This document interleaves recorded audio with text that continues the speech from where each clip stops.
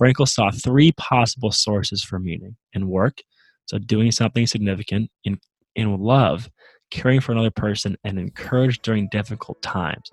Hello, beautiful people, and welcome back to another episode of Live an Extraordinary Life. It's me again, Tim Bishop, and I am your host, and this podcast serves as a guide to help you to find what an extraordinary life is for yourself. So I've been reading a lot of books recently, and I share a lot of my findings with you, and today I want to do that again by discussing A Man's Search for Meaning by Viktor Frankl. Now, this book is really fascinating. Viktor Frankl was a Jewish man who survived Auschwitz, one of the harshest and most brutal concentration camps of the Nazi regime. And he is he was into logotherapy, which is basically also about studying the meaning of life. So when he survived the concentration camp, naturally he wrote a book about the meaning of life called A Man's Search for Meaning. And there is a lot of powerful takeaways. When you think about it at its face value, one, to just survive such a harsh condition and environment to be put in is incredible. But also the fact that this man had everything taken from him, but there was a few things he said that could never be taken from man. And that's what I want to share with you today, because I find it to be valuable. We don't often go through experiences, if ever, in my life. I would hope never to go through something this severe, but we can take the principles from which he extracts from his experiences and put them into our life if we want to learn how to find some more meaning in our own lives, if that's something that we're on a quest to do, which I believe a lot of us are. So one of the opening statements, a lot of the opening statements are very powerful. One of the first ones, quote, is, "He who has a why to live for, he who has a why to live for can bear almost any how," end quote. So again, I've been thinking about this a lot in my own life, and I think, man, there's a lot of ways to do things. There really is. There is a lot of jobs, a lot of hobbies, a lot of interests. There's so many things that we can do. There's so much information out there that we can start listening to or looking into. And it's really kind of insane how many things we can do. And I think what makes it easier is taking a step back and saying, well, why? Why do I live? Why do I do what I do? And that will then be able to, and within that context, in that framework, the how will manifest itself. And that's what I'm looking at in my life. Now, in his life, it was a little bit different, because he was saying, I have a why to live, and I'm forced through a certain how. So those are two different scenarios. One is me figuring out a how. The other one for him is being forced through a how, which was the concentration camp. But he had a why to live for, and he says that's one of the biggest reasons why he was able to survive. So it's an interesting thing to think about. Another thing that he mentioned in the book, and this is extremely powerful, but again, quote, "Life is not primarily a quest for pleasure, as Freud believed, or a quest for power, as Alfred Adler taught us, but a quest for meaning." And it continues on to say, "The greatest task for any person is to find meaning in his or her life." Frankl saw three possible sources for meaning: in work, so doing something significant; in love, caring for another person; and in courage during difficult times. So it's interesting to break that down when I think about my own life. For sure, where I think about my meaning has been in love, absolutely, friends, family, significant others. In work, for sure. Part of this podcast is me wanting to do significant work. I want to be able to be a influence for good in the world. I want to leave a legacy that makes it the precedent to chase your dreams and to do what you love, instead of the opposite. I want to do meaningful work. But then you think about difficult times, and you find meaning in that because it teaches you so much, and because it brings you together, and because there's just a lot of power in suffering, which sounds crazy, but Frankl talks about it, right? He says that there's these forces beyond our control that we get. Sometimes we have to endure the how. Sometimes we have to go through it. And in these situations, we can find meaning in this suffering. And I think that that is a interesting perspective to take. But I also think that's very powerful, because it helps us through the toughest times. Like he said in my first quote of this podcast, which was, "He who has a big enough why to live for can endure any how." So the final thing he says in this opening statement, these are all some of the really the main points of the book, is, quote, "Forces beyond our control can take away everything from us, except for one thing: to choose how you respond to the situation. You cannot control what happens to you, but you can always control how you feel about it and what you will do next." So, again, this is really important for us to notice, I think. We can't always control what happens to us. We can't control the things that are occurring in our lives and the initial raw emotions that we feel. But this is coming from other research I've done from psychologists as well, which says, but you can control how you react to those feelings. You can control what you're going to do about them. You can control what you're going to do about that anger, about that sadness, about that anxiety, about that fear, about that pain. uh, Anything. You can control it, and you can decide where you want to choose to manifest your thoughts and your energies. And I think that that is extremely fascinating and extremely important to think about. We are not just subject. Our emotions don't control us. Our emotions exist, and then we can go about in learning to see how we want to react to those emotions and those things that happen to us. And as we can see from this one experience, you can't necessarily speak for all experiences, but for his experience, this is one of the main reasons he was able to survive the concentration camp, because he says he was able to control his mind, and he was able to understand that these situations he was going through weren't bigger than what was going on in here, and he could respond how things were going about, and he could control how he felt inside, and that was the only thing that he could control, and he took control of that. And I think that's a very powerful lesson to take. So some of the other interesting points of the book here is that he was talking about life inside of the concentration camp. And this was really interesting because, again, he had his family taken from him. And he's talking about the idea of love. And he says that love goes far beyond the physical person of the beloved. It finds its deepest meaning in his spiritual being, his inner self. Whether or not he's actually present, whether or not he is still alive at all, ceases somehow to be of importance. So he's talking about another way that he could get through and survive this. And it was through love, even though there wasn't a physical person present. So he was talking about how the deepest form of love is rooted in spirituality, is rooting in a deep understanding that love isn't simply a physical gesture of being together or of offering gifts or of offering time. That love is a thing that is sustained through thick and thin, whether you're present with each other or not. And if you can build the love in your life to that deep spiritual point where there is connection and support beyond 100% doubt, that that is the deepest kind of love that a person could feel. So I thought that was interesting. I thought that that would bring that up, just as another thing to ponder about. Not that this isn't already enough to think about on its own. But moving on to another thought that I really enjoyed was that this is a kind of, again, these are all pretty deep statements, but, quote, "The consciousness of one's inner value is anchored in higher, more spiritual things and cannot be shaken by camp life." Camp life meaning concentration camp life. But how many free men,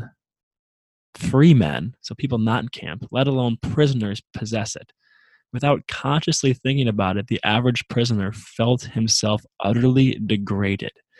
So again, this is talking about the value of going on an internal spiritual journey and understanding one's inner self.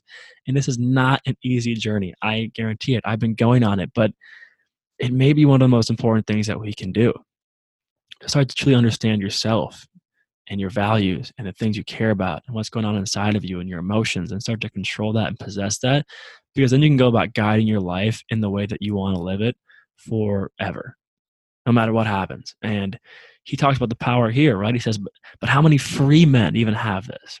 Not a lot. So when you put it, someone in a prisoner sense, they get, as a concentration camp prisoner, they feel utterly degraded because they're not controlling what's going on in here. And this is where literally everything starts. And I've had some debates about this, actually, with people who are, I would say, more religious, and they say, well, it's not all about looking inward all the time. Sometimes it's about looking to God and to what the universe is calling you to do and what religion is calling you to do. And I like to frame things in not a religious or a religious way. I like to keep it neutral. Up to you. I don't care if you're religious or not.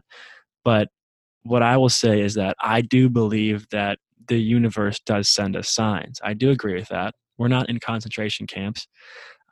So hopefully no one listening to this is in a situation anywhere near that. But I do think that that's actually a same. I think it's the same thing personally. I think looking inwards isn't just like you sitting in a dark room and thinking in your brain. It's you out in the world. It's you understanding how you like to interact with people. It's you seeing things and reflecting on them. It's you taking your experiences, all of your experiences, and trying to understand where they're pushing you towards. So it is a process of looking out and seeing what the world is telling you, but then you have to internalize it. You have to learn to make sense of it and hear, or else it's never going to manifest itself in the way that you want it to. So I think that, again, going on this journey of trying to understand yourself is really important, and yet it's really scary. So if you want places to start, exercises, again, I don't have all the answers on this. I'm thinking about this in my own life, but I have found some cool exercises, a cool place to start to dive into how to explore these things. So if you want to get access to some of those things, hit me up. I'd be more than happy to share those things with you. And then when you think about, this book is called A Man's Search for Meaning. So the big thing he talks about is, okay, this is really important to find meaning, but you have to make sure that you're not too specific with what that means. Because here's a really powerful quote too in here. He says, ultimately, life means taking responsibility to find the right answer to its problems and to fulfill tasks which it constantly sets for individuals. These tasks, and therefore the meaning of life, differ from man to man and moment to moment. Thus, it is impossible to find the meaning of life in a general way. So, what he means there is that our meaning of life can shift, and that life will require different things from us at different times. Sometimes our meaning might be deeply rooted in love and our family and our relationships. Sometimes our life might be deeply rooted in our work. Sometimes, and hopefully not all the time, our life will be deeply rooted in suffering, and we have to find meaning in wherever it is guiding us. Now, I personally believe that it is important to find meaning in all of those at all times, but I think that different things will prevail at different times, right? If you can go to work and find meaning in that, if you can come home and find meaning in your relationships, and when things are going bad, if you can find meaning in that, then you will truly have mastered how to find meaning in life. And I think that that is his point. He doesn't directly say that, but that is my interpretation. If you can learn to find meaning in these different scenarios, then you will find meaning in your life most of the time. And that is pretty powerful. And a few of the final closing statements I want to share is that he says, quote, what you have experienced, no man on earth can take from you, end quote. And I love that because it's very powerful. It says that, in hopefully the least cheesy way possible, that what we experience in our lives are ours. These are our experiences. The reality that we experience, no one else has experienced. Everyone has their own viewpoint, and that makes it special because you can share that viewpoint in the world. You can take that with you, and you can hopefully give that to someone else and help them in a time of need. And I think it's really powerful to remember that no one can take our own experiences from us, and that those are our greatest teachers and greatest lessons in life that we have. And it helps give our life significance and purpose and meaning because you are going through something, and people have probably gone through a specific thing you went through, right? So you go through a hard time. People out there have gone through a similar hard time, but the specific combination of all the events in your life, the things that have happened, that is you. That is uniquely you, and you can own that and make that yours, and you can use that as a gift to hopefully share with the world someday. Now, closing thoughts here, and this is about logotherapy. So again, this is about the idea of the meaning of life and how we go about tackling life. And this is a pretty deep comment. Again, I've been saying this a lot this episode, but again, this is about a man who survived a concentration camp, and the book's called A Man's Search for Meaning. So if you're listening to this, you should be expecting that these are going to be very reflective comments. I might say this twice because you got to kind of wrap your head around it, and I'll explain a little bit. But here's the quote. Quote, Sometimes he does not even know what he wishes to do. Instead, he wishes to do what other people do, conformism, or he does what other people wish him to do. Oh my gosh, I can't even say that name. Totalitarianism. So, when thinking about this, he's saying a lot of people either conform to what other people do, or we do what other people wish us to do. So, a great example of this is our parents, society, whatever. They have expectations for us and we follow that. We're never going to be fully happy with that. Or we see what other people are doing and we decide to just do that because we don't know what to do. I don't think we'll ever be truly happy with that either. And again, this is just my intuition telling me that based off my observations, I think that you see people taking these paths and eventually there is this breaking point. Eventually they're like, what do I actually want to do? And eventually they get to that point. To the point I'm making in my own life is to say, well, just start asking that question earlier. Sure, I might conform in a lot of ways right now, or sure, I might be oh my gosh, that's an impossible word. Totalitarian in some ways. I might do what people want me to do because I don't fully understand what my own vision is yet. But it's important to keep checking in on that vision and asking yourself about that vision because that is what is going to guide you towards what you want to do. If you never ask yourself that question, then you'll find yourself conforming for a long, long time until eventually you're like, holy shit, I need to wake up and do something that I love. So I'm just trying to help be very proactive with these things. That's my goal with this. In my own life, I want to be very proactive about avoiding the oh shit moment and about helping myself get to where I want to be, even though I don't exactly know what that is yet. But in my gut, it feels like checking in on it is a good thing. I feel like I'm doing a good thing by checking in on it. So that's again, just a thing that I'm thinking about in my life that I think has a lot of importance and a lot of value. And to close this up, I would say three things actually. The first is that this is a quote, man is ultimately self-defining, end quote. So we can always define who we want to be. Now it has to be true to who we are. We can't say, I want to be this person if it just fully doesn't align with us. It's going to be a constant dissonance there. You have to align with the person that you want to become. But every day you have an opportunity to self-define yourself, to self-define the things that you want to enact, the values you want to show, the energy you want to give to the world. And I'm trying to do this every single day in my own life and saying, I can define, I got the power. The power is in my hands to define who I am and who I want to be. And I have that each and every day. That's one. The second thing is to understand that all we can really do is to study the lives of people who have come before us and look at their answers to the meaning of life and then to make our own reality off it. So again, why am I even sharing these things with you? Well, I'm basically looking at a bunch of other people's work, trying to combine it, trying to make sense of it, sharing my own experience with it and giving it to you.